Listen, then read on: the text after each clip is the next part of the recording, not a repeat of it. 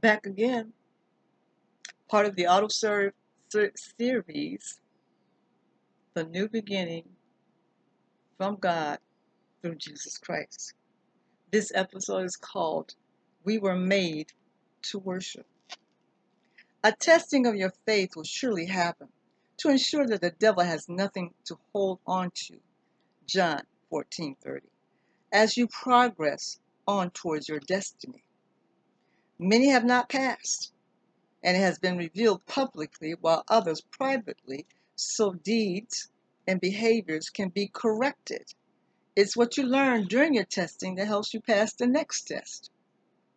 One of the keys in passing tests, trials, and attacks is using and standing on the Word of God as our ammunition. Jesus did it with "it is written," Luke 4:1-13. We must do the same thing. The scriptures that relate to the situation or circumstances. Speaking with faith and expecting brings about God's results. Cast your cares to God and take your hands off to allow Him to do only what He can do. Effective weapons through our tests are speaking, believing what you speak, and expecting the word to manifest. Prayer, praise, and worship. Praise God for His goodness and mercy. Remind yourself of what tests you've already passed and give testimonies. Worship Him for who He is and give thanksgiving for His grace and mercy. Praise, praise, praise. It only takes a few minutes to let that praise rise up from your spirit of His goodness, His grace.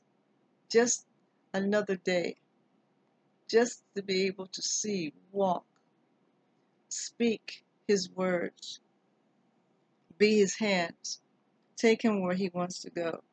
When you truly fall in love with Jesus, love songs come forth out of your spirit. Songs of gratitude, admiration, thanksgiving, and of joy. Songs of His beauty, His majesty, and His greatness. Songs will come out of your spirit and are released into the atmosphere. Praises gathers our soul with our spirit into worship, which takes us into the holies of holies, where every child of God longs and desires to be forever. In the presence of our Father, singing to Him and loving Him helps develop an intimate relationship which can't be duplicated. A place where our language ceases and we rest in His arms or lay before Him in reverence. Holy ground, divine presence, there's nothing like it. And only through the Spirit can it be obtained. We can perform some fleshly acts, but only true worship in the Spirit and truth will the tangible presence of the Lord manifest. Once you're there, peace, rest, joy, and an overwhelming love floods and subdues flesh as if it doesn't even exist. That's why the Father beckons us to come. It's all up to us. Don't let the enemy hinder you from coming into the Father's presence. Remember, Satan, wanted all the worship, and that's why he got kicked out of heaven and tries to distract us to this day.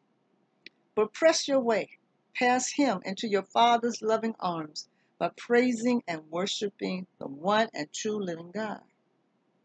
John 4, verse 23-24 says, "For the hour cometh, and now is, when the true worshipers shall worship the Father in spirit and in truth.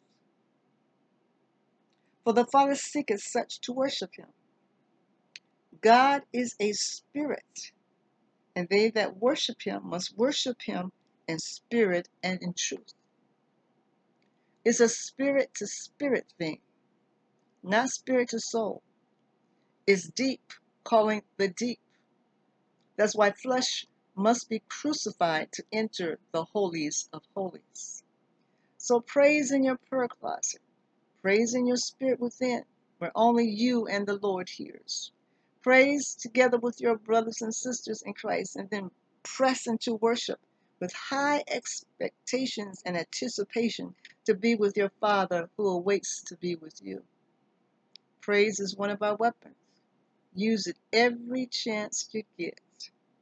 Never let the enemy steal your joy, for it is your strength. Testing through your wilderness is the test of faith. Use all your weapons that have been provided. In Jesus' name, amen, amen.